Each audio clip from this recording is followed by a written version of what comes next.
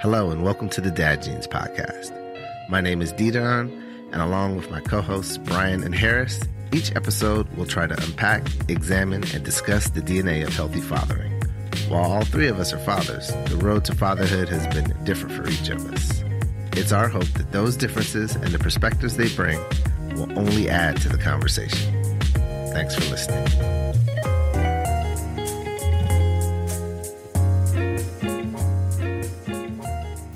In this episode, we welcome Rick, aka Big Man Walks, to the podcast.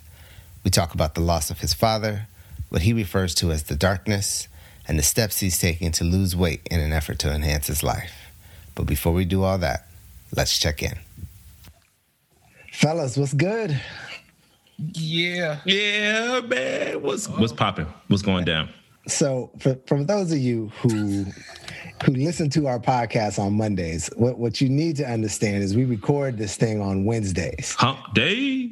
And sometimes it's a bit of a struggle, but we're here for you. We're excited to be here. We got a guest that I'm looking forward to talking to. Yes. And so this is the Dad Genes Podcast. If you don't know who you just clicked on your iPhone. Hey, listen, man. Not everybody comes the same way. I thought this was Tyra Banks. Somebody sitting in the passenger seat. All right, so listen. I'm glad y'all got this energy. Let's keep it going. Yes. What's good with you, brother? Let's check in. Oh man, what's good with me? It's been a rough week. Sciatica. I don't know if any of our listeners mess with sciatica. It sounds like a prison. Attica. Listen, my back. All right, so when I turned 30 on my 30th birthday, I woke up with my left arm out of socket, and I was like, "Oh, this is life." Okay, it's like this is now what life is like. So 3 weeks ago, when my back started hurting, I was just kind of like, "Oh, all right. Well, thank you, Lord."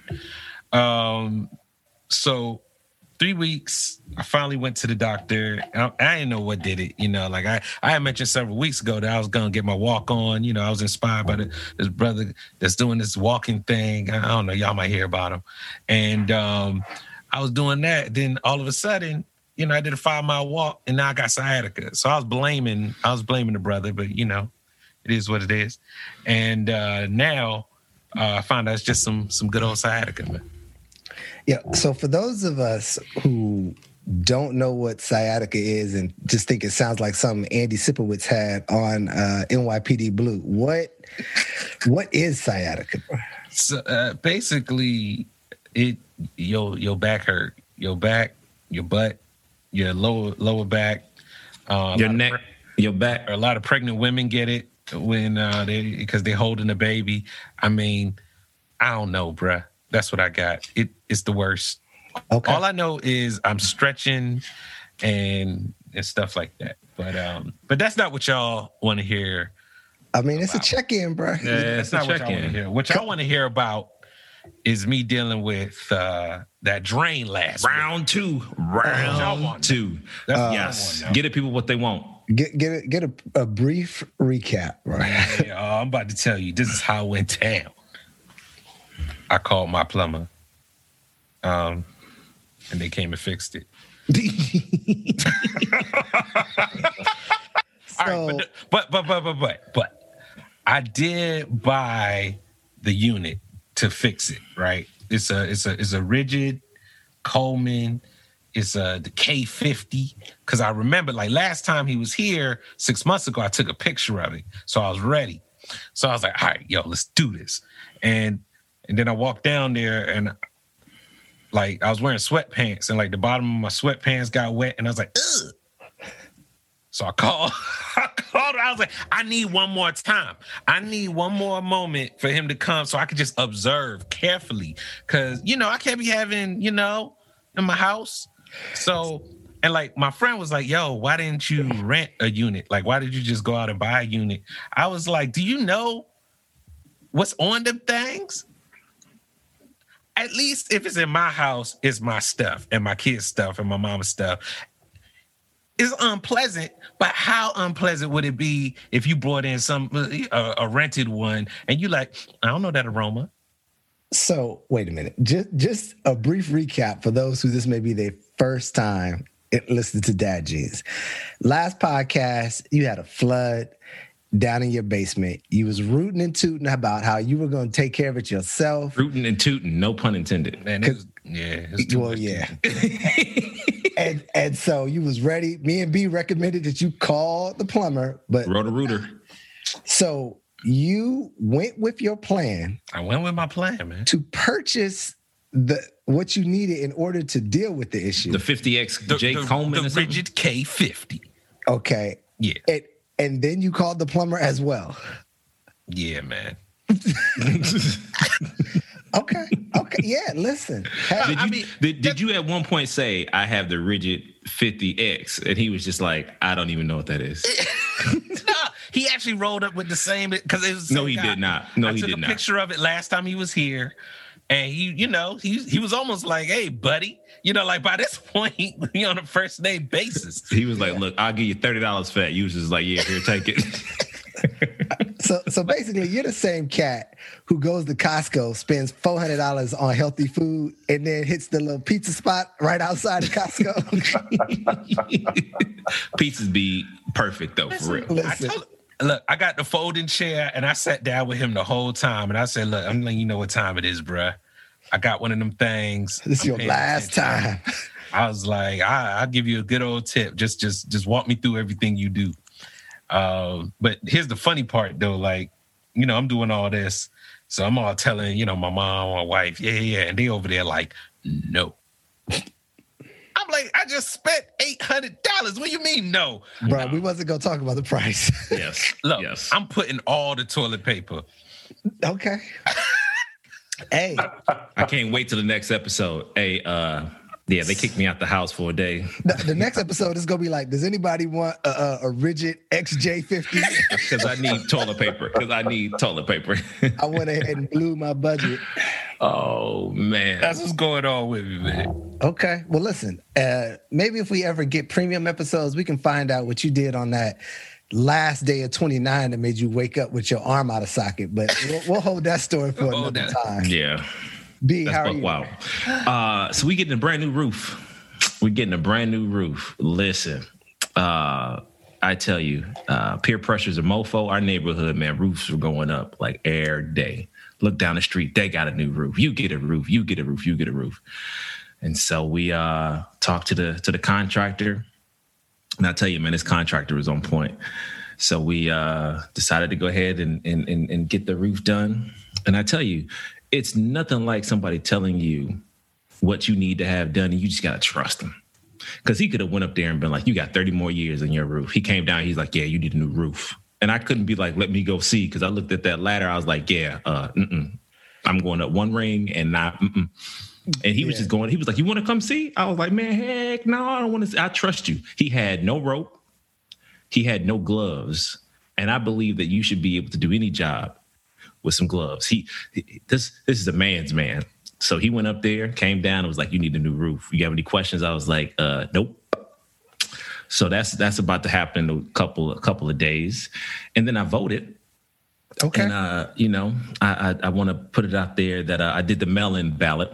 So I just want folks to hear that, those folks do exist.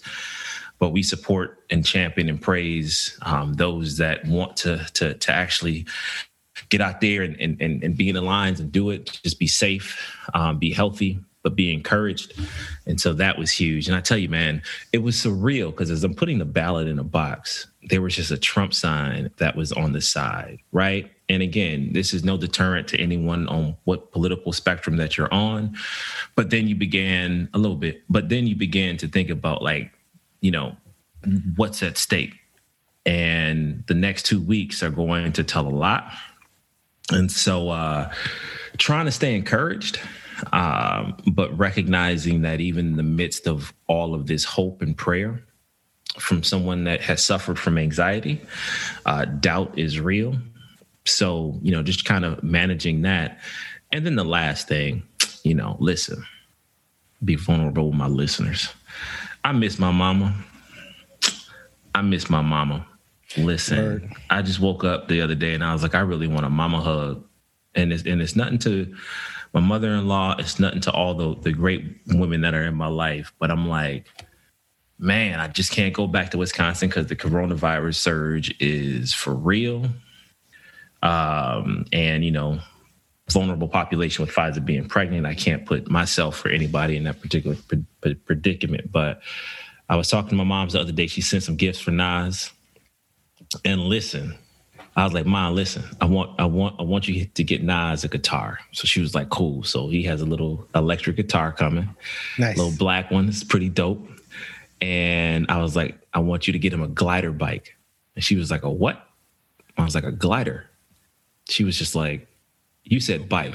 You want a bike and a glider? I said, no. So a glider is they sit on the seat and then they act like they running, but they really like riding a bike with no pedals. And she said, did you hear yourself? You go pay for a bike with no pedals. Okay. And so I had to pull myself back and say, I live in privilege. Because when we was kids, if you was 10 and you got a 21 speed bike, that was your bike. You just figured it out. You couldn't touch the ground. You just figured it out. But now we getting bikes to match our kids' ages. And I'm just like, I'm so soft. He gonna get a glider bike, then he gonna get a regular bike. But yeah, the glider bike is coming in. It's dope. It's red with leather handles. All right, listen. Hey man, I'm swagged out. I mean, you again are talking to the lone dad on the Dad Jeans podcast who's 2.5-year-old has a Maserati. So that's just how I'm doing. So God is good. Stay encouraged. Real 1%, man. I mean, we gonna have to. People gonna rob us. Hey, you step up if you want to.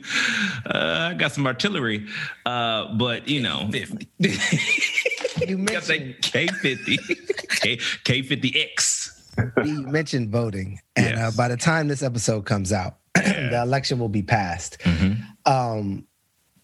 Here's the one thing I want to share on that. You know, we get real hype about our civic responsibilities and you owe it to those who came before you and how dare you not vote. I agree 100%. But jury duty is exactly the same civic responsibility. It is actually connected to when you register to vote. It has very important consequences. It is somewhere we are underrepresented. And I just find it interesting how we could agree when it's time to do that duty, it's responsibility, because those same folks whose shoulders we stand on also wanted to serve on juries because they want to make sure that when we were charged, you know, we were represented in the courthouse as well. So I just want to tell folks, when you get that notice for jury duty, that's not the time to practice your Kobe shot from across the room into the trash. Just think about it and remember that, you know, your civic duty is not done when you're done voting. So that's it. That's facts, man. One time, just real quick, I was selected to be on a grand jury, and all it took me was to see the differences between the repercussions for crack versus coke, and I was like, "Oh, we got to be here." You know, they ain't picked me though. Meanwhile, they was just like, "Yeah, you're gonna be here for 2 weeks, and we're gonna give you granola bars and $3 a day." I was like, "You know what? I got a cough. I can't make it." We're working on it. No, I'm just kidding. I actually showed up. But anyways, D, how you doing, man? How you feeling, man? I'm good, man. I fell down a rabbit hole. And I say fell instead of went because I totally didn't intend to. And that's not a play on words. So I love Lovecraft Country. And it just ended on Sunday. Don't spoil it. Not going to spoil it for anybody. But one of the concepts that is prevalent throughout the show is the concept of intention and the importance of intention as it relates to magic. In order for magic to happen, there has to be intention. And in my personal life, intention is not something that I give much credit to. I think that people always, and I'm saying always, but these are my generalizations, people tend to want you to give credit to their intention when they have fallen short. And, you know, I didn't intend to forget your ex. I didn't intend to do this thing to step on your foot. I didn't intend to run you over with my shopping basket. But the way I see it is, you know, if you run me over with your car, it doesn't matter if you was aiming for me or if you was playing with your radio or if you was in the back seat, you know, trying to buckle your kid in. I am hurt no less because your intentions were noble. And so I just don't give a lot of credence to intention. But what I realized in listening to a podcast about Lovecraft Country, and if you watch Lovecraft Country or if you're considering it, please also find the podcast. No, find the podcast. As far as I'm concerned, there are a couple really good ones. My personal thought is that Lovecraft Country is so Black that the podcast that you listen to should be Black as well. I agree. But the conversation on intention, it led me to realize that the reason why I don't give honor to the concept of intention is in an effort not to be disappointed, right? And if you think about the kid who grew up without a father, the kid who grew up not able to get all the things that I wanted to get, I think I've created this concept of ignoring intention as a way to protect myself from disappointment. But you can't, right? The reality is you still get disappointed, but what you do is you wall yourself off from hope. Yes. You know, like I'm in a new relationship. I hope things work out. Or, you know, this person's supposed to be here. I hope they show up and I hope these people deliver for me. And so while I can't say it turned on a light switch to me, it showed me something about myself that I did not see. And I want to be really, really deliberate. I'm trying not to use the word intentional. I'm trying to be really deliberate in terms of how to proceed because I genuinely don't know. But it's something I'm giving a lot of thought to. So thank you for letting me go down that. I thought I got you through this like 6 months ago, man. Nah, bro. Listen, I that's what I told you. It's like, yeah, you hit me with your car, I don't care. Like, I'm not forgiving you. We're not, like, the fact that you didn't mean for this to happen, that has no consequence to me. You know, I don't have a problem.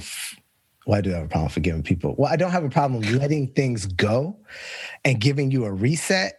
But that reset is based on, okay, you ran me over before. I'm going to continue to walk in the street. Like, I'm not going to stay on the sidewalk for the rest of my life. But I fully expect that this will happen again and you won't see it. But so I'm trying to get out of that loop.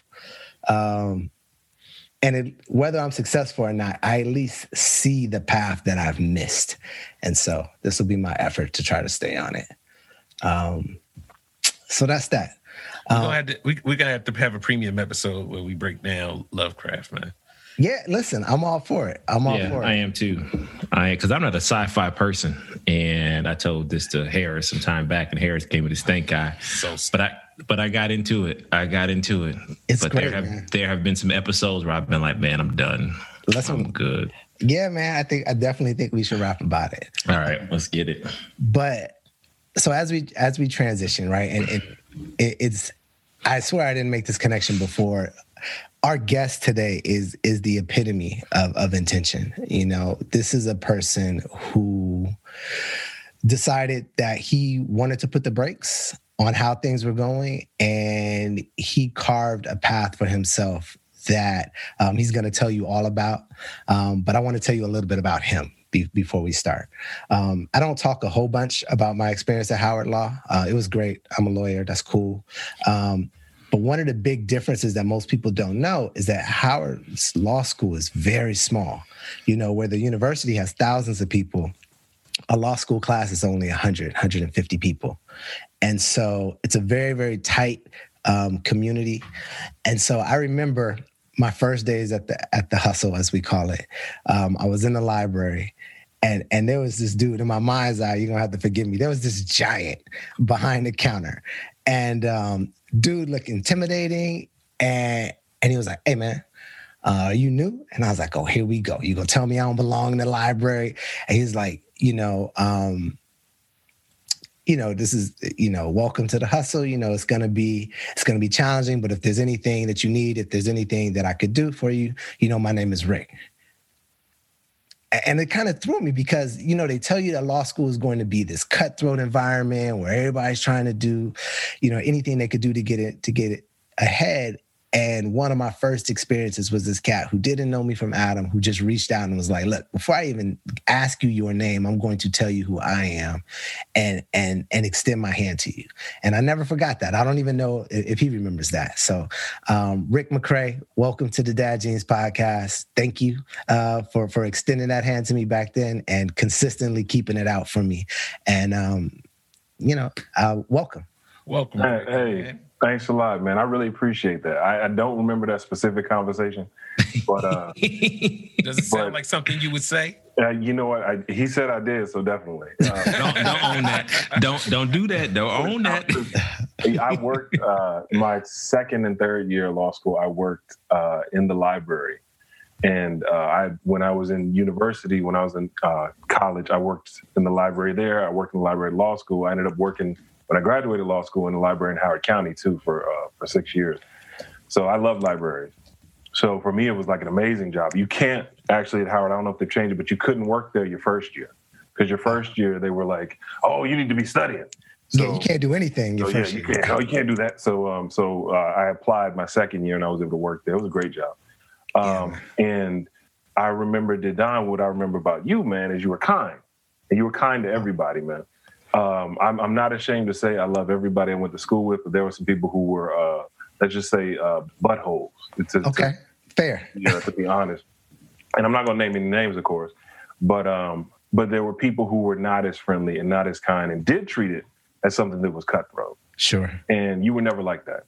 I never saw that from you. You know how I describe it, Rick, is Howard is like a family, but you don't invite all your uncles in your house. So that's absolutely the truth. And but I loved it, man. And I really loved Howard because I got a wife out of Howard, so that was big for me. My wife and I, we met. Gosh, it had to be the second month I was there. If I'm not mistaken. And I'll say this, and I hope I'm not. This is Dad Genes, and this is years and years later, and I'm knocking on 40. On that door.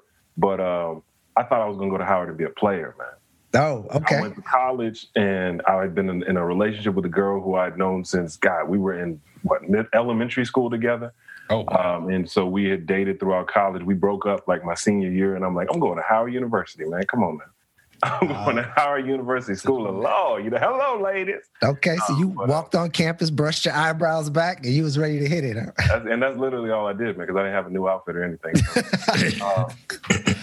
But I go to the university, and I meet this beautiful woman.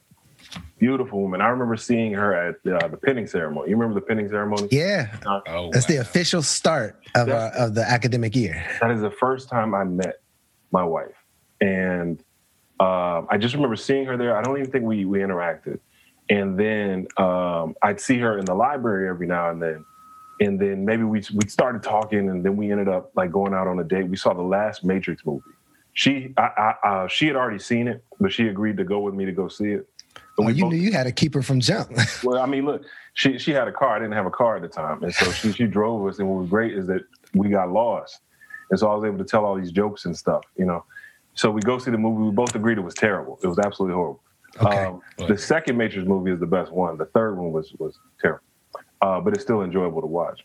But anyway, that was it, man. So that whole player thing that I thought I was going to do, I ended up literally walking on the campus and falling in love, man, and meeting the person who I've been with since then. Wow. I love it. So, we have 3 sons together, and she's from Queens. I'm from Greensboro, North Carolina. Just a little bit about myself. Like I said, I'm from Greensboro. I was not originally born there. I was born in Pennsylvania, but my parents moved around. I was in Virginia. Then we were in Maryland, and then my parents got divorced when I was about 10 years old. Okay. I have a younger sister who's about 2 years younger than me. And my mother moved my sister and I to North Carolina. And so I grew up in Greensboro. And I ended up, one day watching basketball. And I'll never forget this, seeing a game with Grant Hill. When he was Grant Hill with the high top, playing, probably his freshman year, might have been freshman or sophomore, I don't remember. And just remember him balling out, just being literally, everybody could tell, the best player that walked on the court. Mm. And then I remember they did the interview afterwards, and this brother's talking, and it's like, you know, and I'm going to use the word, I'm black so I can say this, he was articulate, right? So he was very articulate, very clear in what he was saying, and like very precise in the answers he was giving. And, you know, and smiling, and then just walked off. And I'm like, man, where does that brother go to school? Wherever he goes to school, I want to go to school there. And he went to Duke. And when I was in school, I went to school with a lot of kids who were rednecks, you know, and I don't mean that offensively. If you're a redneck out there and you're a redneck listener to the Dad Jeans podcast, you know, they love you too. But I went to school with a lot of people you would call rednecks. And they consistently loved the University of North Carolina at Chapel Hill. That was their school. And everybody was like, Carolina this and Carolina that. And the only person I saw that I liked went to Duke, this private school, which I learned was like, they call it the school in New York and New Jersey. And I found out why when I went there. But I just had a dream about going there. And so that was my goal, because my mother was raising my sister and I pretty much by herself. I knew my father, he came by, he would come by. My parents ended up remarrying each other as I got older when I was 18. Oh, wow. Which is a whole other story we can get into. But that was my dream, to go to Duke. And I ended up getting a scholarship. I went to Duke and I graduated from Duke, and I wanted to go to law school, and I wanted to go to Black law school. And my parents met at Howard University School of Law. And what's Nice. weird is they both were Howard Law grads. They got married their third year. And I was a Howard Law grad, my wife is, and we got married our third year. And so I said to my wife all the time, one of our boys has to go to Howard. They have to. And she says no. And I said, no, it's like a rule. You realize that we would be like third generation legacies. They got to go, you know, and if they didn't get in, I'd be offended. I'd be pressure. Like personally offended, you know. But that's just a little bit about myself, man. Yeah, man. Well, we look forward to getting to know more about you. But before we jump into our questions, we're going to do something that we call the question of the week. All right. So it's that time of the podcast, fellas. It's the question of the week. And so put together the creative juices to throw this out there. So again, listeners, they don't have an opportunity to know what this question is. So I try to hit them with a little off guard as possible. So here we go. If you guys could be on any reality TV show, which reality TV show would it be and why? Do I have to answer first? Nope. You got an answer? Since you spoke. Yeah, go. Now, so whoever comes up with an answer. Can it be a reality show from back in the day, or like, does it have to be one that's currently on TV right now? Listen, man, this is your world, Rick. Listen. The reality show, I wanted to be on the old Gladiators. Ooh. Word. I'm an 80s baby, right? Remember Nitro? Yeah, I remember them cats. with the tennis ball cannon. They had the tight spandex. Even the women had all the tight spandex, and the men, right? And they always wear those weird teal outfits or like weird gray. And like they were obviously they were eating steroids for breakfast, lunch, and dinner, right? True. But I remember, they played. My favorite thing was the joust, and so they had this stick with what looked like the foam on the end, the Q-tip, bam, bam, bam, bam, going at it. And I remember like you'd have one person every like 5 episodes who would just be whooping them, man. Like they would murder everybody, but one guy would just fight through, and then they'd be able to shoot the little machine guns with the tennis ball, boop, boop, boop, boop, to knock down the obstacle. I mean, man, it would have been Gladiators for me, absolutely. No, you've given us a lot of thought. Definitely. All right. D. Harris? I'm ready, Harris, but I'll let you go, bro. Yeah, I got mine. Road Rules. I don't know if y'all remember Real World first. Which one? Came out, Yeah, which one? and anyone that was somewhere warm. I don't do cold. So, but I think there was one where the cat name was Tech or something like that. He was like Cyrus. He was like a low grade Cisco. You're saying his platinum blonde was a little off. Yeah, it was a little yellow. It was yellow. His name was Frisco. Y'all wrong. That brother could be listening to the podcast right now. He's enjoying it. If we lose them, we fine. Be like Dr. Claw. Like I'm take him out. But yeah, man, it's just, they would go. I didn't like Real World because they would just, you know what? I don't know. I ain't like it because they was poor and, you know, they give them a bunch of liquor. That was it. You ain't had no money, but you had a bunch of liquor. So everybody was always fighting. I was like, big people going to be falling on me. I like my personal space. We ain't going to do that. So Road Rules came around. They were in the Winnebago. They were doing challenges. Yeah. And, you know, that was pre-wife and kids. So I'm like, all right, I'll jump out of a moving train. Let's do it. You know what I'm saying? But yeah, I actually even went to I went to like one of the tryouts. They would do Real World and Road Rules together. Mm-hmm. And they asked me like 3 questions, and I was just like, I spilt my guts, right? Because I wanted to be on it. And then they were like, all right, we'll call you. And then I thought about it. I was like, I just gave you all my information, and you just kicked it. That's it. You know they ain't gonna call me. I was like, but you didn't ask for my number. I was like, all right, I'm straight. I'm good with the. Oh man, sorry, that's such a painful memory, bro. I know. He's kind of crying a little bit. Frisco. In the same vein, Harris, my reality show would be The Amazing Race. Uh-huh. Okay. Like the idea of me and somebody I'm in a relationship with being able to see the world. And like do challenges. I love being outside. I love activities. I love physical challenges. Like I just think that's dope. However, I can't imagine who I would do it with. Like I can't. There's no way you like or trust that much, bruh. I don't see any relationship making it through like. You know, you got to jump into a lake or this is like, no, I'm not doing that. Like, come on, we trying to, I don't care. I can go on my own trip. Like, I see that breaking down. and me, this is episode 1. Right. Like, we got to make it past the first episode. But yeah, man, but if I get to go in my mind, I could also find my perfect partner and we would rock out and win The Amazing Race. All right, B, it's on you. Your question. What's your answer? All right, man. Don't think I'm lame. But I would want to be on This Old House with Bob Vila. I just want to learn how to fix stuff. I think I'm pretty good. But I'm like, listen, we need a new lamp or we need a ceiling fan.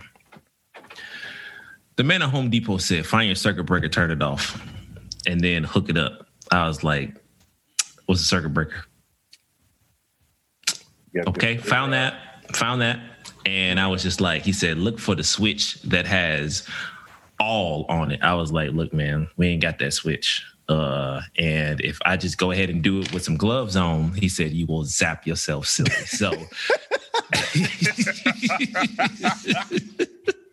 I was like, man, but I got plastic screwdrivers. He was like, bruh, I would never see you again. So I would love to be on This Old House with Bob Vila. And then the other one, I wanted to be on Pros versus Joes. I always wanted to be on Pros versus Joe. I just wanted to just to see what it was like to just go up against somebody from any league. When they put you in a boxing ring and then Mike Tyson climbs in the ring. Be like, hey man, I gotta find my circuit breaker. But no, you know what? That makes sense. You know, you got a baby on the way. Yeah. Your wife is in nesting mode. You are also in nesting mode. And so that's a very logical decision. The Pros versus Joes, I'm not really sure, but I could see the other one. I could see the other one. Listen, we got another box in the mail, and I was just looking at it like, I'm tired of putting together stuff. Bruh. If I see another Allen wrench, if you don't call Sears handyman and keep it moving. Hey, funny quick story. So we pull up in the driveway. And my father-in-law got us a new grill. And I think I told the story last time. But this is the thing. Me and my neighbor, we rocked it out, put it together in less than an hour, man. Oh, yeah. Yeah, less than an hour. So, it wasn't a big deal. He gave me a beer. I had my gloves on, put some doggone soul music. We got that thing done. Then I was just like, oh, this is too heavy to carry upstairs. So we're going to keep this in the garage for now. Bruh, there is no way that that your second child should be born into this world while you still using Allen wrenches. If you don't get you a drill. Oh, no, I got me a drill. Okay, I'm like, dude, I'm good. I'm good. All he has to do is put next time I see your hands, it shouldn't be that little thumbprint from trying to get the Allen wrench. Listen. I'm like, if y'all keep giving me these why do I have a screwdriver if y'all giving me Allen wrenches? Listen. I got a toolbox with nothing but Allen wrenches. If somebody gives you anything from Melissa and Doug, just go ahead and call Sears Handyman, because that's an 8-hour job. No, I'm good. Listen, you go to IKEA. Listen, you ain't paying for a piece of mind. That's all I got to say. But thank you for answering the question of the week, fellas. Thank you very much. That American Gladiator one that's pretty dope. That's pretty dope. Sure. So moving to our topic of the day. One of the reasons when we started Dad Jeans, one of the things that Brian Harris and myself decided is that when we thought about having guests, we wanted to feature men, although we ultimately also had women guests, but we really wanted to feature men who were working in their communities, ideally DC, Maryland, and Virginia, who were bettering, and one of our phrases is themselves, their families, and their communities. You know, that's not something we always share, but that's like our secret sauce. That's the thing that we want to make sure that we're always hitting. And Rick, you embody what it means to work on all three of those aspects. And you live in Columbia, Maryland. So I'm looking forward to this interview. Welcome again. Before we jump all the way in, the first question that we ask all our guests is, what is your 6-word memoir? Oh, man. 6-word memoir. I got to count it out. I'd say that it's I am what I can. That would be it for me. I am what I can. So you just go give us a whole word back? I am what I can. Yeah. So, I'll just leave it at that, because what that means to me is that, the things that I'm able to do, like, that's what I'm able to become. Everything I've done in my life, like everything, actually doing it has helped me to overcome whatever fear or anxiety I've had about it, man. I don't know. I hear there's other brothers who, Kai Green said things like, thoughts become things, and there are other brothers, Richard Fan says the same thing, man. And I really feel like that's true in my own life. Like, the things that I actually can accomplish and can do, no matter how small, that's what I become, and I embrace it. So with these steps that I'm taking with what I'm doing, man, when I first started, I mean, you had mentioned this, Harris, you had mentioned this. When I first started walking, I have this thing on the side of my foot. I don't know what the hell it is, man, but it just hurts like hell, right? And I walk very strangely. Like, my wife always said this, like, your foot's out like this when you're walking. I'm like, yeah, okay, you've seen that 500 times. You know that that's how my foot is, right? But as I walk more and more and more, in the same time, after 30 minutes go by, I don't even notice it. And I'm just walking normally. And it's not that I'm beating my foot up or anything. My feet actually are better if I walk than if I don't walk, if that makes any sense. And actually how they are, the care for them, but also how they feel. And it's if I had stopped the first 10 minutes when I'm like, oh man, I'm sweating and I'm out of breath and my foot hurts, then that's what I would be. I would be the guy who is just in foot pain, can't do it because it's too much. But when I just keep going, then I see that, oh, okay, it's always going to hurt at first. It's always going to be tough at first, just like everything else. And then it'll get a little better. So that's what I'd say. So you talk about walking. Why don't you tell us what your initiative is? Sure, man. It was about maybe 4 months ago. This pandemic had hit. We're all home. And I was just thinking about my life. My father passed away in 2016. He was 61 years old, right? Mm-hmm. He died of a heart attack. He was by himself. And, I'm still trying to deal with that. I'm his oldest son. I'm his only son. There's my sister and me. And, my mother's still here. So she was grieving as a widow. And, you know, our relationship wasn't what, you know, I thought it should have been. So I'm thinking about all these different things, and it's 4 years later, and I'm, you know, sitting here 375 pounds, you know, knocking on 400's door. And I thought about my father. When he passed away, he was overweight. He had health issues. He had blood pressure issues. But when he was my age, he was in much better shape than I am. I know that for a fact, because not just because I remember it, but because, you know, he would talk to me and tell me stories, and I'd be like, I don't believe it. When he was going to Howard Law, he was running around the campus. Like, he was running around D.C. Like, he was very, very slim. He was working out, and he had done that his whole life. And it was only as he got older, let me say if this sounds familiar, as he got older and had kids, that the weight started coming, right? Man, tell it.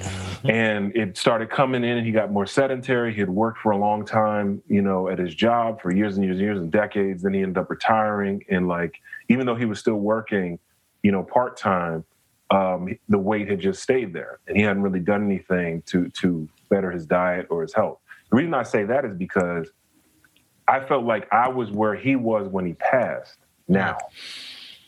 And that meant that I wouldn't get 61 years, man, because my time frame was just getting shorter and shorter.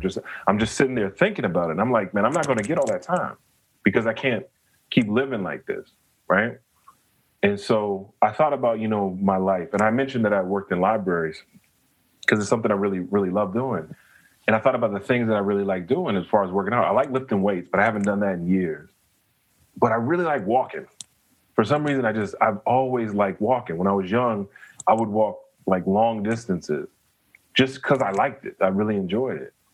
And even though I played basketball when I was young and then, you know, I'd run up and down the court, I did not like running. I hated it, you know, but I like running on the court because you'd stop. But I didn't like the idea of, you know, continually running, right? But walking, I always loved. So I just thought, well, man, what if I just say I'm going to walk? Okay. And what do they say? How much do you have to walk to lose weight? And then I kept seeing things that said, if you walk about 10,000 steps a day, that's the equivalent of about 5 miles. And if you do that for about a work week, Monday through Friday, then you should lose on average about a pound a week if you maintain the same level of eating and that type of thing. I thought, well, and so I'm calculating in my head, like, you know what, man, I could probably make that like 2 pounds, 3 pounds, you know? And then if I do it consistently, like, you know, 10 weeks go by, I'm like 30 pounds, you know? And then, you know, 3 months, I'm looking like a totally different guy, you know? And like, but it didn't work like that at all. But the point is that it got me thinking, man, okay, well, look, I could walk. Like, how many steps am I getting now? And then I figured out that on my little phone that I have in my pocket constantly, there's this little heart symbol. I have an iPhone. Right. And it measures the distance you walk. It measures the steps that you take. And it also compares it to yesterday, last month, last year, all this kind of stuff. So I started using that. And I just started keeping track of my steps. And so that's really what started it for me. Just thinking about my father, thinking about me. And then, you know, I've got 3 sons, man. And like, when you're a parent and you're in the middle of it, I see why we gain weight and why our health goes down, because we worry about our children and we give so much to our children. And then you look up and you don't recognize the person that you see. Yeah. And I feel like that's sort of where I've been for several years. Wow, man. You know, it's funny because the first thing I was thinking was maybe that's why my back hurt, because I stopped. You know? But I really can appreciate just everything you're saying just hits home. I don't know how many other of us are kind of in the exact same scenario. It's so much easier to be sedentary nowadays. And yeah, you know, they say they don't build them like that anymore. And you know, it's also, you know, you don't want to say you're letting yourself go. Right. And one thing that has been hard during the pandemic is, you know, for some of us, like actually getting out and keeping a healthy routine. Right. Because when you're in the house, it's easy to just see the pantry and go in and get some snacks, or, you know what, to go ahead and drink more coffee, or, you know, or to go in the refrigerator and get more food. And, you know, that what used to be 10,000 steps are now 1,000 steps, right? Because you're just in the house all day. And, I am someone that loves weights and love high intensity training. And it's just been hard because I didn't know any other training other than that. So now you put me in a house and it's just like, so do I have to run to DC and back to lose weight? Like, how is walking helping me? Let me just go ahead and just stay in the house and just get some work done. So, it's good to hear that, a lot of us are kind of thinking and dealing with some of the same things. This episode also prompted me to go to my doctor, right? And it's not that I've been avoiding it, but it's like, you know what? I don't know what he's going to tell me. I ain't trying to listen. I don't want to hear it. But it was just like, look, you don't want to have to go when you have to go. Yeah. Right. And it's like, just do what you got to do. And I tell you, man, like you're speaking to me about your dad, and I lost my dad too, to lung cancer. And it's like, the more I began to think about it, I'm like, I want to be here for 50, 60 more years if possible. Yeah. And, I wish we all had trainers. I wish we all could just go ahead and have a chef. But it's like, I can figure some of this stuff out on my own. So when you think, Rick, about what were some of the early pitfalls to you just getting activated, what were some of those? I mean, the biggest thing, man, is like, I'll give you an example, and it's not really a joke. It's like you say, man, you know what? I'm going to work out, man. I'm going to work out tomorrow, yo. I'm going to get up early and I'm going to work out, right? And then for whatever reason, you don't get up when you think you're going to get up. And then you're like, well, you know what? I mean, I didn't get up early and I plan on going to the gym. So you know what I'm going to do? I'm going to go tomorrow. I'm not going to go today because I can't go today because, you got to go in the morning, yeah? So then you miss the next day and it's like, you know what? I the weekend. I don't know why I was trying to do it on the weekday. I do it on the weekend. And then you miss that. And I feel like that's it. You think that there has to be some special setup in order to work out. And the reality is it's not. There's not a special setup at all. So, yeah.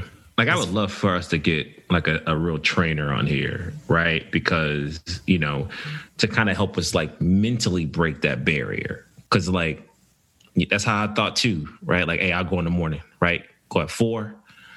Come home by 6, take a shower, be ready to go to work. Then you wake up at 3:30 and you look outside. It's still dark. Like, nah, bruh. Nah, bruh. But that's real. That's real. Yeah, that's real. That was the biggest thing for me, is just being consistent.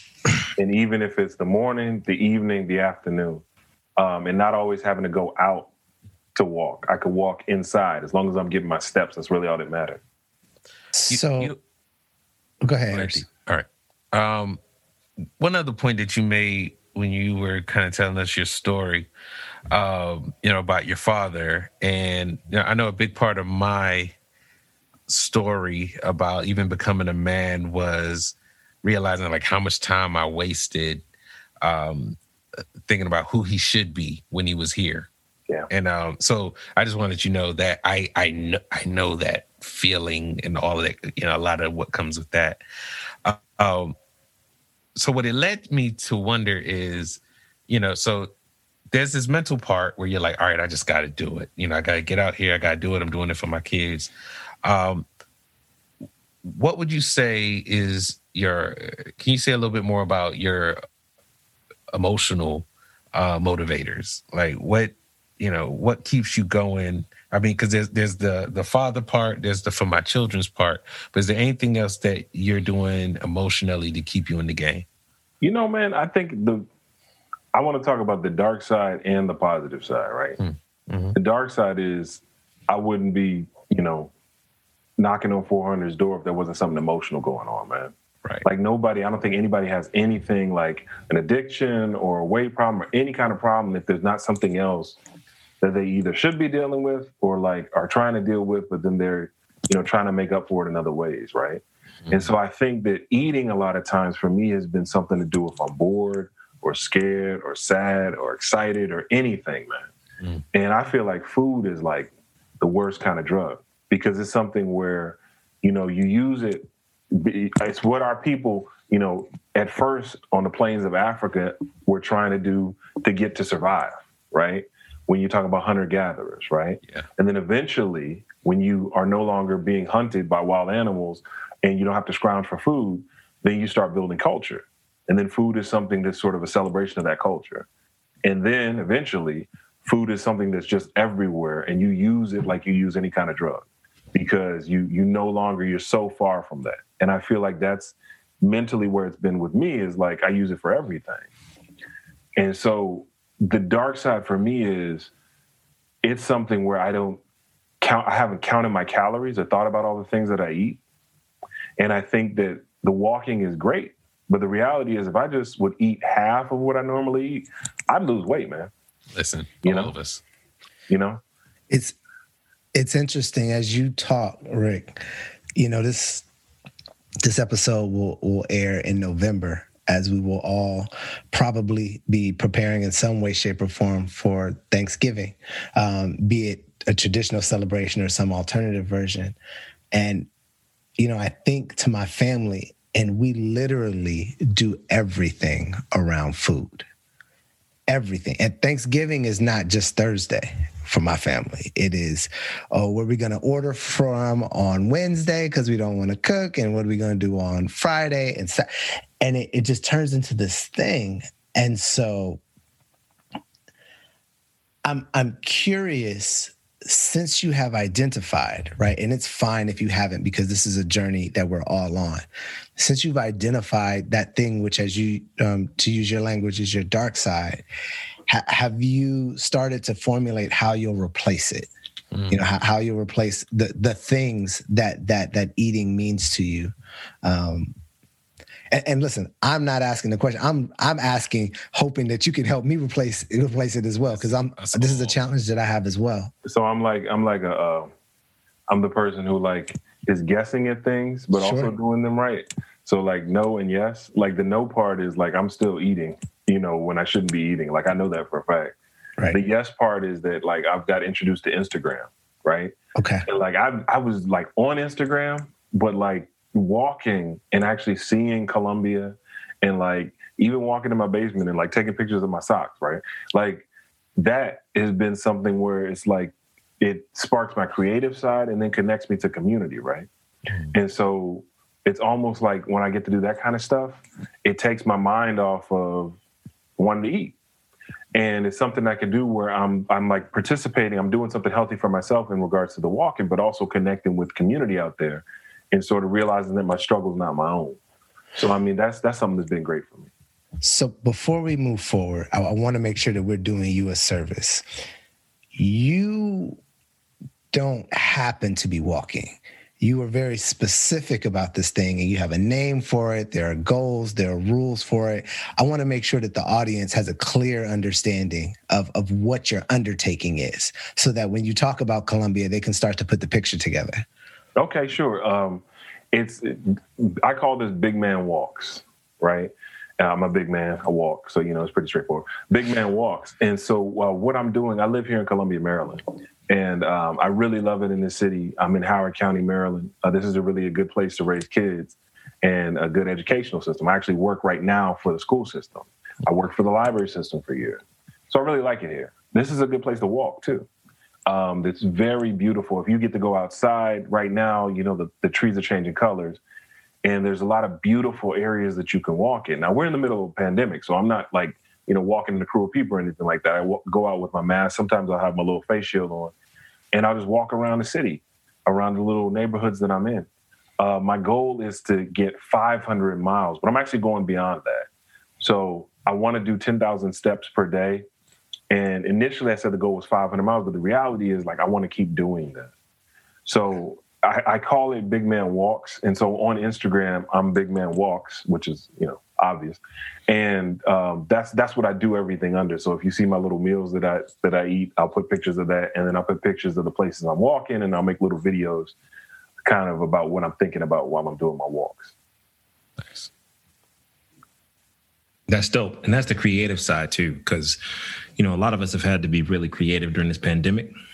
with, getting the workouts in. And one thing that I was doing consistently that I need to get back into is that I had these two 40-pound bags of salt in my garage.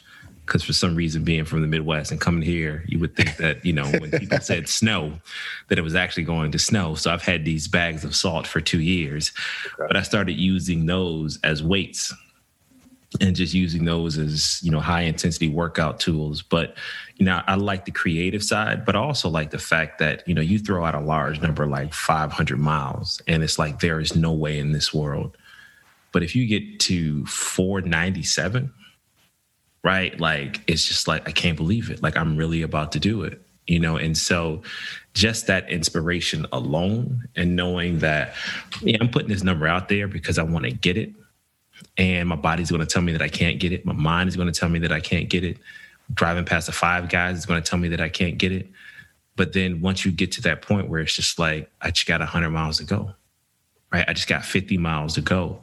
And, regardless on if you get that Tay Diggs body that we all want, that Eurofit body, right? Just to be able to get in a pair of pants that's, been kind of just chilling in the closet for some years. Them old dad jeans. Yeah, man. Like, I'm speaking to you, but I'm also listening to myself because, we got a 2.5-year-old that's just loving to run.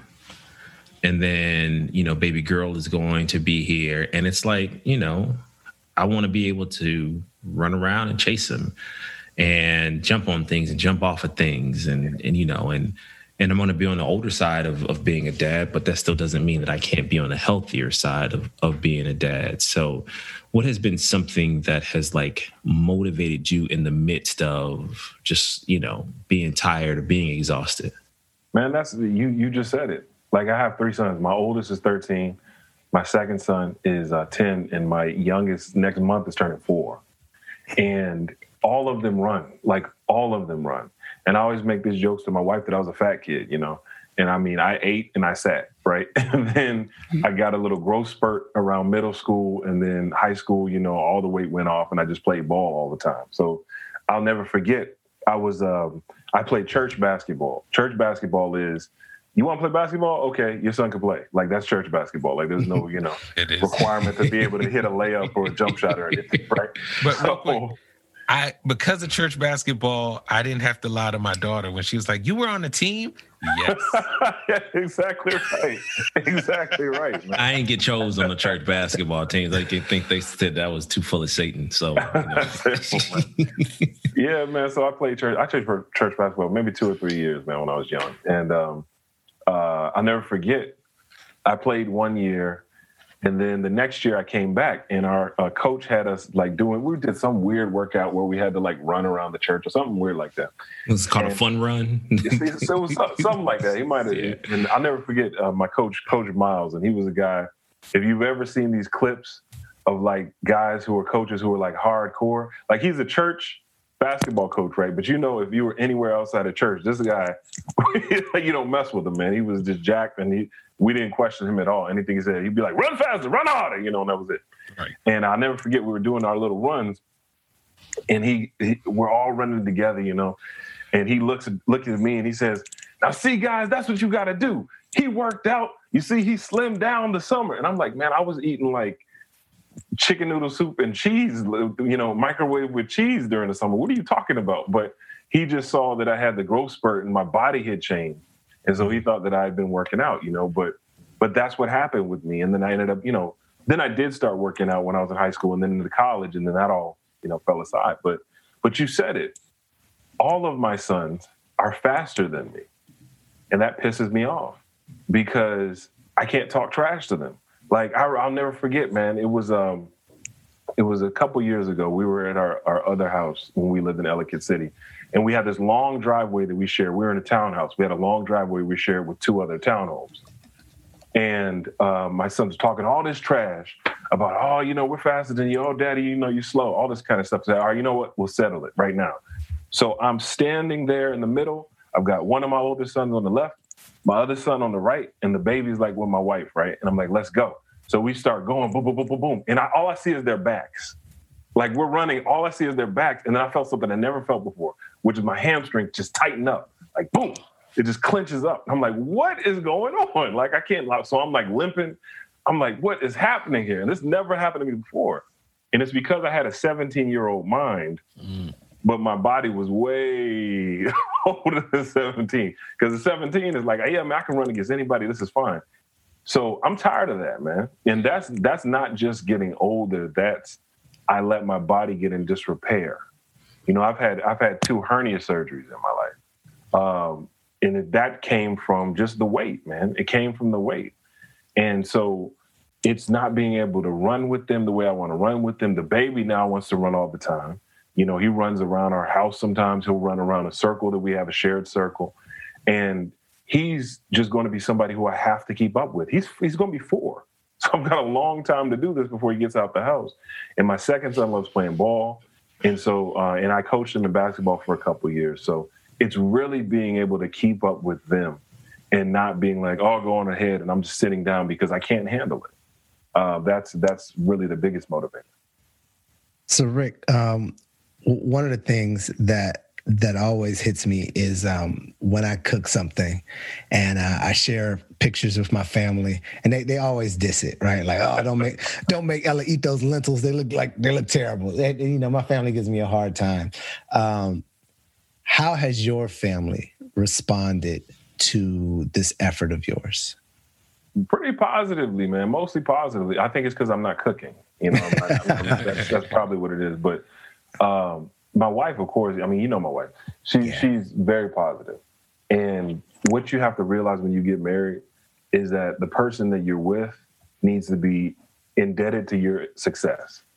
Meaning that... Say that again, please. They have to be in the back. They have to be indebted to your success, and you have to be indebted to their success. Mm-hmm. And like that like really... They need to want to see you shine and push you towards it. And you need to want to see them shine and push them towards it. And so it's not just an aesthetic thing. She's not just wanting a husband who's like, you know, cut up and diesel just to have that or even healthy. She wants me to survive, man.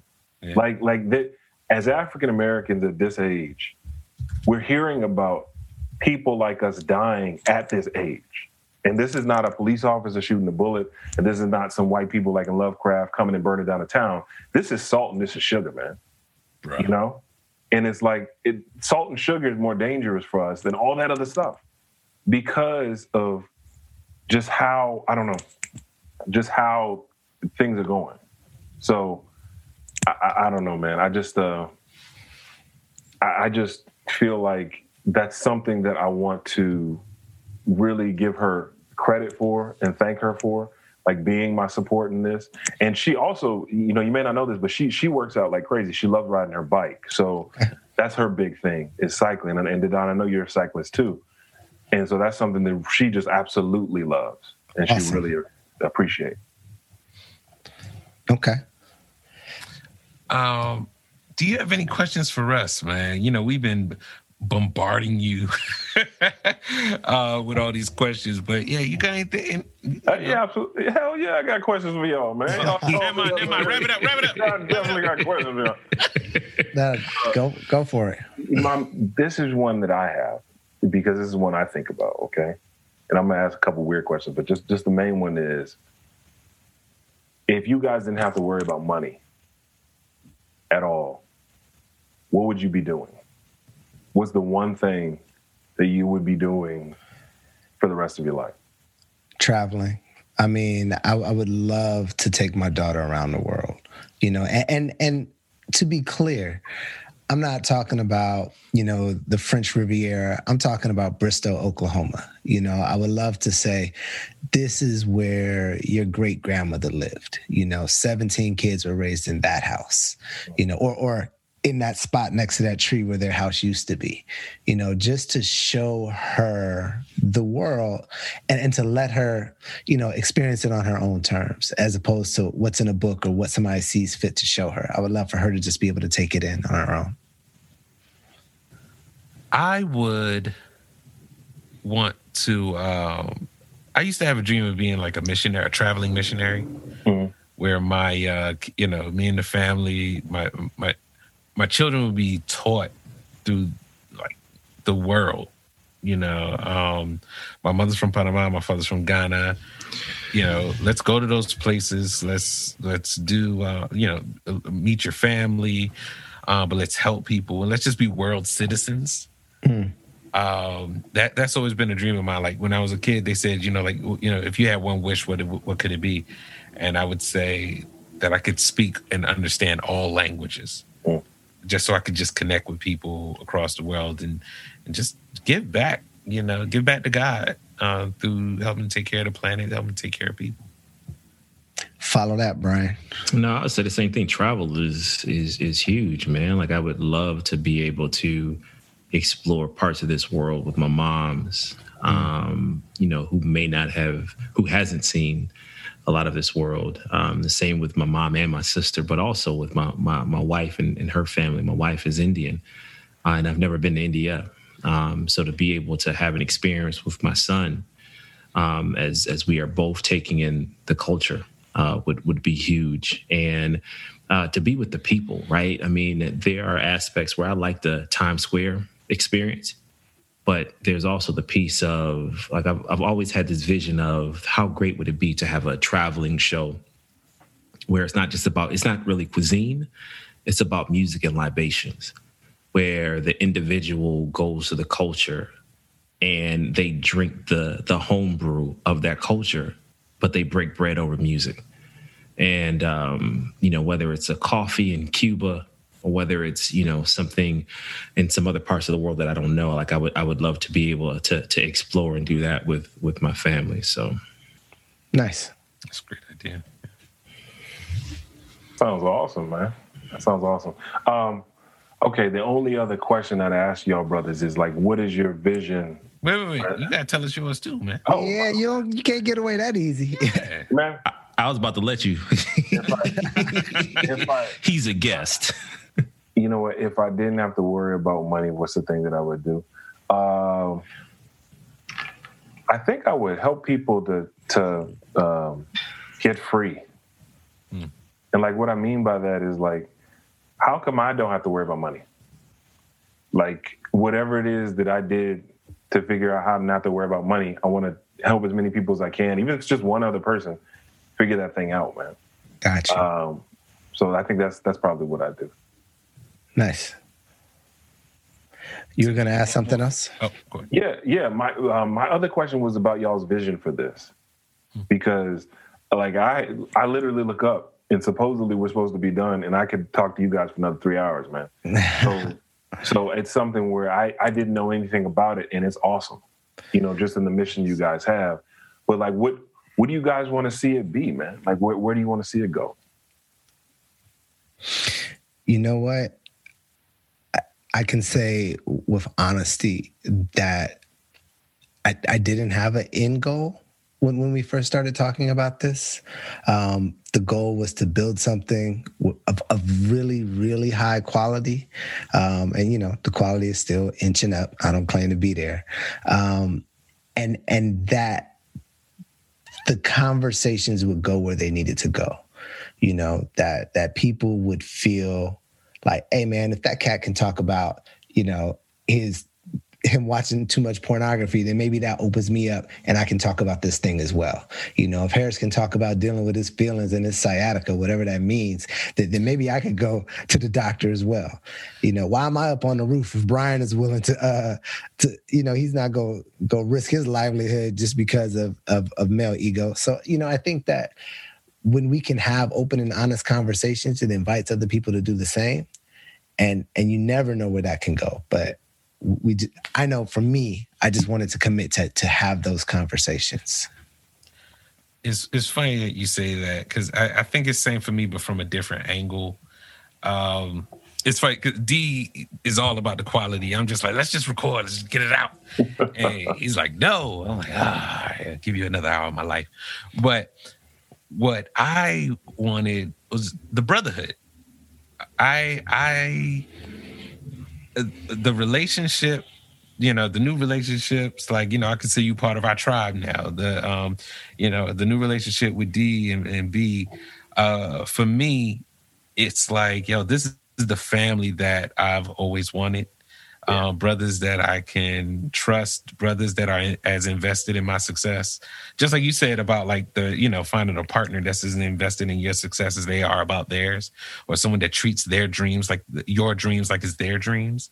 Yeah. Like I've always wanted a squad like that. And I think one of the best ways to build a team like that is to have something that we're all working on together. Ain't nothing like a project that everyone believes in, for one, for us to all show our true selves, and then two, for us to, even make mistakes with each other, but we stick with it because this is the thing that is our, that is the gravity that pulls us all together. So it's the brotherhood, man. I want this to keep growing, and I want it to inspire others to do great things. And I mean, connect with both of those sentiments as well. But this one is recent because I don't have any living pieces from my father, right? Most of them are all memory or photographic. And I want this to be a diary for my son. I want him to be able to, get to a point where podcasts are like 8 tracks. But he can go back because he knew that his dad was on a podcast to just hear how I was thinking. One thing that I often said was that my father did the best he could with what he had. And I want my son to be able to listen and understand that I am flawed, but I presented as perfect. But I learned how to be flawed in my avenue to try to be perfect. And I just want him to also be able to listen and know that his dad was multi-layered but funny at the same time. And the same thing with my daughter. As I am living this out and speaking this into the universe, I want her to know that, this is just who I am. And I love her mother dearly, and I'm going to love her just as much, if not more. So that's why this is where I want to see this go for them. Word. Okay. Rick, that's a really powerful question. And I appreciate you asking it and giving us an opportunity to really kind of dig deep. It's not a question that we've talked about in a group setting, but one that I think is really, really instructive. Before we wrap, I want to ask you one thing, and I apologize if it kind of puts you on the spot. Mm-hmm. I believe in a concept called failure proofing, right? And the idea behind it is to look at an endeavor and say, what is the most likely way that this thing will fail, so that I can identify that thing and move it out the way, right? Like if the likelihood of me getting my kid to school tomorrow is us running out of gas, then I need to get gas tonight so that I can failure proof that mission. So with winter coming, with Thanksgiving and Christmas around the corner, those are big eating holidays. Those are emotional holidays that deal with family. Just forecasting for the next couple months. What are some of the things that you want to make sure you don't let derail you? For me, the biggest thing is being an island, man. Okay. If I'm since I'm being totally honest, y'all getting all this honesty out of me. I don't have any friends, man. Like I don't have anybody who I kick it with, who I talk to normally. Like it's my wife and my kids, and like every now and then I might reach out to people, but really not consistently. And the thing about my father, he was the total opposite. He had a guy who was his best friend for like 30 years. They actually met in college, so it was actually longer than that. And then he had other cats who we, call and talk to. And we were just different like that. And I not saying this because I'm, fishing for a friend, but I'm saying this because somebody who I can be accountable with while I'm doing this. Right. Because it's just me. I have to decide to put something on Instagram. I have to decide to do my steps for the day. And, my wife, can hold me accountable, but I don't have anybody else who's going through that I bounce things off of. So if I was going to failure proof it, it would be another brother who's similarly situated to me who's like, man, look, I need to lose some weight too, dog. I need to go ahead and get my 10,000 steps in per day. I'm with you. Even if we're on Instagram, back and forth in it, right? Like that would be big. And then doing less to have self-control. because literally, I mean, you said it best, Brian, pandemic, I can go to the cabinet and eat my kids' snacks. And then my wife will be like, oh, these kids really like these snacks. And I'm like, yeah, they really do. But we should keep getting them. But like not doing that, and just like being like, look, man, I got my meals. I got my steps in. I got stuff to do. I have like other stuff I can do.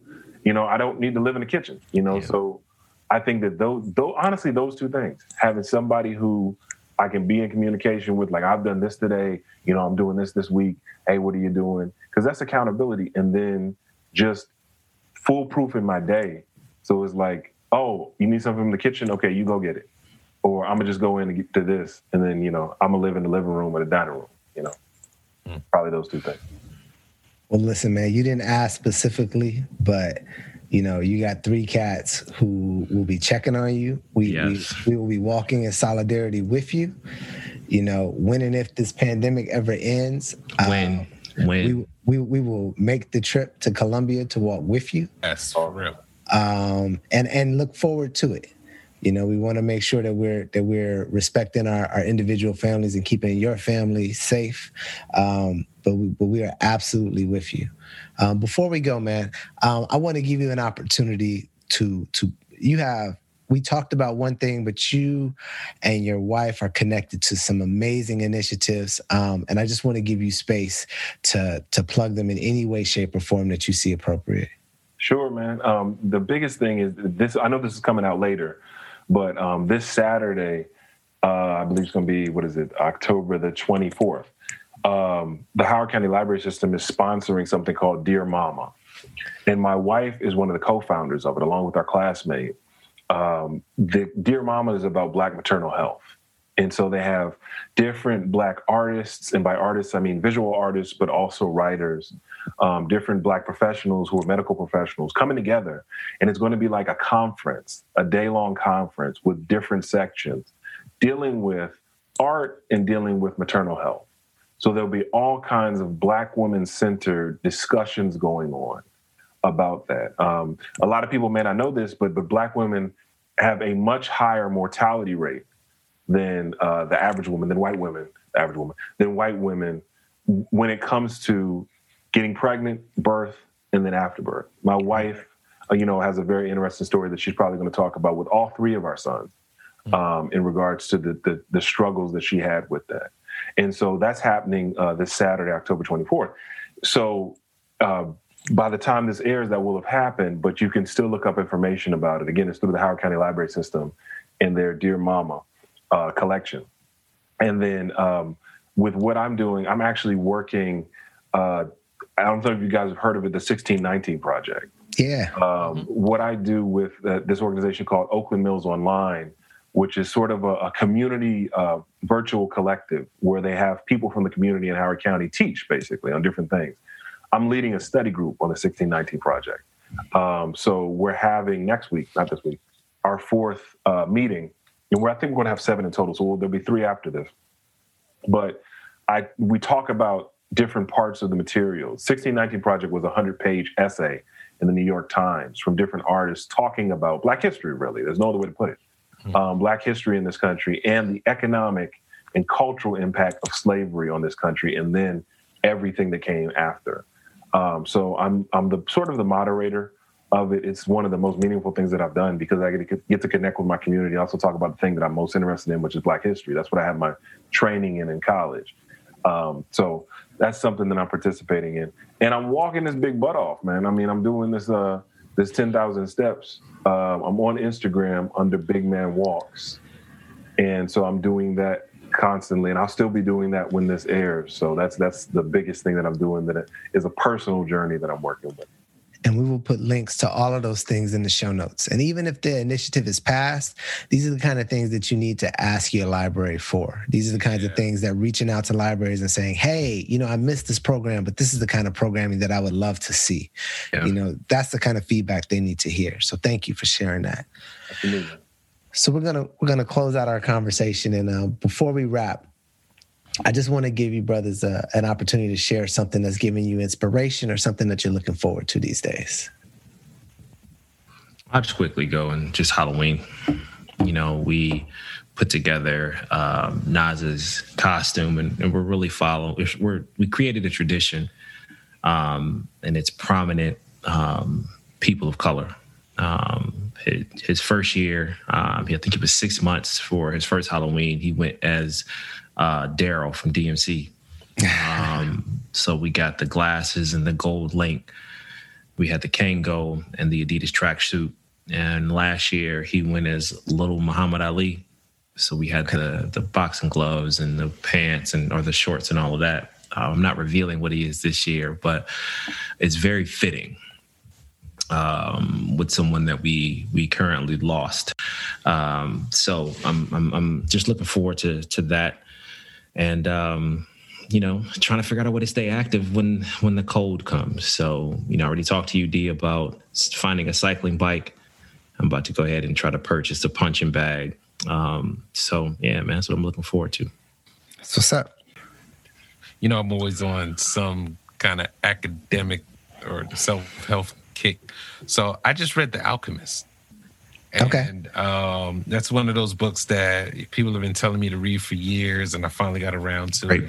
Great book. And it was really good to my soul. And this year in particular, I've just really been noticing that there's just certain threads, philosophies across religions, across belief systems. It's just, when you speak, the universe listens. So, what's giving me that inspiration is just being very intentional about speaking life at all moments, all times, and into others. You have to, as corny as it is, you have to be the change you want to see. So if you haven't read The Alchemist, check it out. And let's see what lesson in that book sticks with you the most. That'd be a good thing to know from the audience. Okay. Rick, what are you looking forward to, brother? Man, you all said some really great ones. I think mine's a little less, it's more superficial. I watched the last episode of Lovecraft. Yes. My wife has not yet. And so I want her to see it, and then I want to talk about the whole thing. Yeah. Because, Lovecraft felt very personal, and I think it's different than anything I've seen before. And I'll say this is very controversial, but it's because of all the white death that was in Lovecraft. Sure. Because we're used to Black death. Mm-hmm. That's normal. I remember the worst movie I ever saw was called Black Hawk Down, and I was on not telling any tales out of school, but I was on a date. There was this girl in college who, I thought was very, very cute. She was very, very smart. And I asked her out, and she said yes. And I said, hey, you picked the movie. And she picked Black Hawk Down. Now, if I had thought, I would have thought, hey, she's picking this because I'm a guy, and she thinks this is going to be a guy's movie and an action movie, And but I go in, and it's like somebody strapped me down to be tortured because you don't know anything about the Africans. You see the Marines, all you see is da-da-da-da-da-da-da. And it's like they were treating them like aliens, but it's like there's a whole rooftop scene where there's a helicopter and they're literally gunning down thousands of nameless Africans. They didn't explain why they were there, and I'm just like, what is going on? Yeah. So needless to say, we leave the theater and I'm going off on this movie. I'm like, this is terrible. I can't believe this, da-da-da. And her face looks so dejected. Anyway, needless to say, we never went on another date. But my point is that was normal. Like, I was upset, but at the time, that was normal to see Black death. And Lovecraft does the opposite. And it's not, to me, I don't like all the death, and I don't like all the, I have to turn away sometimes from the gruesomeness. I don't like all of that. But I think it was purposeful because it made the viewer think about what you're watching. Like, you're seeing people die that you don't normally see. And, oh, by the way, they're human beings. This is disgusting. Why is this happening? And it's not, I don't see it as a celebration of death. I see it as a questioning of what reality is. Sure. So that's a much longer discussion. But anyway, I can't wait for her to see the final episode, and then we can talk about it. That's what's up. When we have our Lovecraft Country conversation, we'll know to loop you in. I love it. So the Lakers just won the championship, and I'm a Laker fan. For the majority of his basketball career, I have not been a LeBron James fan. What? Yeah, I just haven't. But it's fine. I figured you got to fall on one side or the other. But what I can say is that I have always been a fan of LeBron James, the man. Yeah. And particularly in his last 5 to 10 years. But this morning I was on, I did my wake up, and before you're even really up, you start scrolling on IG, and I came across an ESPN IG clip, and it was a LeBron clip. I mean, this is that time of year. He just won a ring. He deserves to have plenty of highlights. But it was a conversation that he was having with his son. And it's 49 seconds. I'll put a link in the show notes. But the quick version is apparently his son's team just lost a basketball game. And he pulls his son aside and he says, "Hey, man, you made 3 important plays." He said, one, you got the offensive rebound. And for those who are not as familiar with basketball, if you get an offensive rebound, that's nothing but hustle.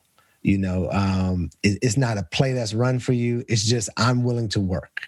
He said you made a pass that set your other teammate up for a shot, and you made the right decision at the end of the game. And so it spoke to me that he was able to pull his son aside to give him 3 very specific things that he did that he was proud of. And none of them were, you scored this or you took that person, and you did this thing. It was you did the dirty work. You did the unsung things. And then he told his son, "You're always so hard on yourself. You got to be, you can't be so hard on yourself." And we talk a lot on this podcast about learning to be gentle with ourselves. And then he told him, "Okay, now go back and hang with your team." And I think in that 49 seconds, man, he taught like 10, 15 lessons. I mean, it was a master class in fatherhood. I mean, and the mic happened to pick it all up, which means that, there was some level of understanding. Well, wherever LeBron James goes, he knows he's going to be on camera. But I love the message. And more importantly, I love the fact that ESPN saw this as, yes, this is absolutely a highlight. And I am inspired by the fact that the highlights that we're seeing on LeBron James are less on the basketball court and more in the field of life. It was a great way to start my day. I should have stopped scrolling there, but but I didn't. But this has been the Dad Genes podcast, man. It's been a great conversation with Rick, aka Big Man Walks. Please check him out on IG. We have links to all of the things that we talked about in the show notes. Please always give us your feedback. Our email address is info@dadgenespodcast.com. You can reach us on IG or Facebook at Dad Genes Podcast. We can reach us in both. And please give us your feedback. We love reviews, particularly the ones that are 5 stars. Share us. 5 stars. Let us know what you think, and stay safe, stay sane, and do good. We'll check you out sometime in November. Peace.